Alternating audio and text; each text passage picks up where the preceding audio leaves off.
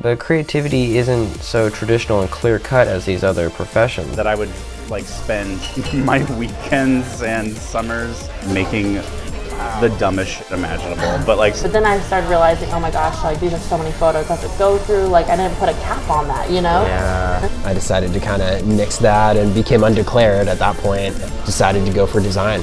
In just hopes for maybe a glimpse of something that you didn't know existed. Tinkering with different ideas and all my writing, I'd say, is like based on like people I've met in my life and like things I've done. Like you just got to be able to sell yourself. I mean, all right, for example, I was at a Comic-Con. Thank you for checking out the Creative Q podcast.